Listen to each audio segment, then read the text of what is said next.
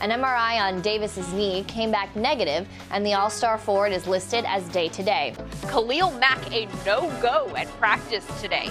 According to Matt Nagy, he is day-to-day with an ankle injury. This is a shotgun snap. The Poe, who's going to throw it? Caught! Demetrius Harris! Touchdown! Kansas City! In the ever-changing sports world, it's tough to stay up to date on everyday news. But don't worry, Ginny James and myself, Andrew Botwinick, have got you covered.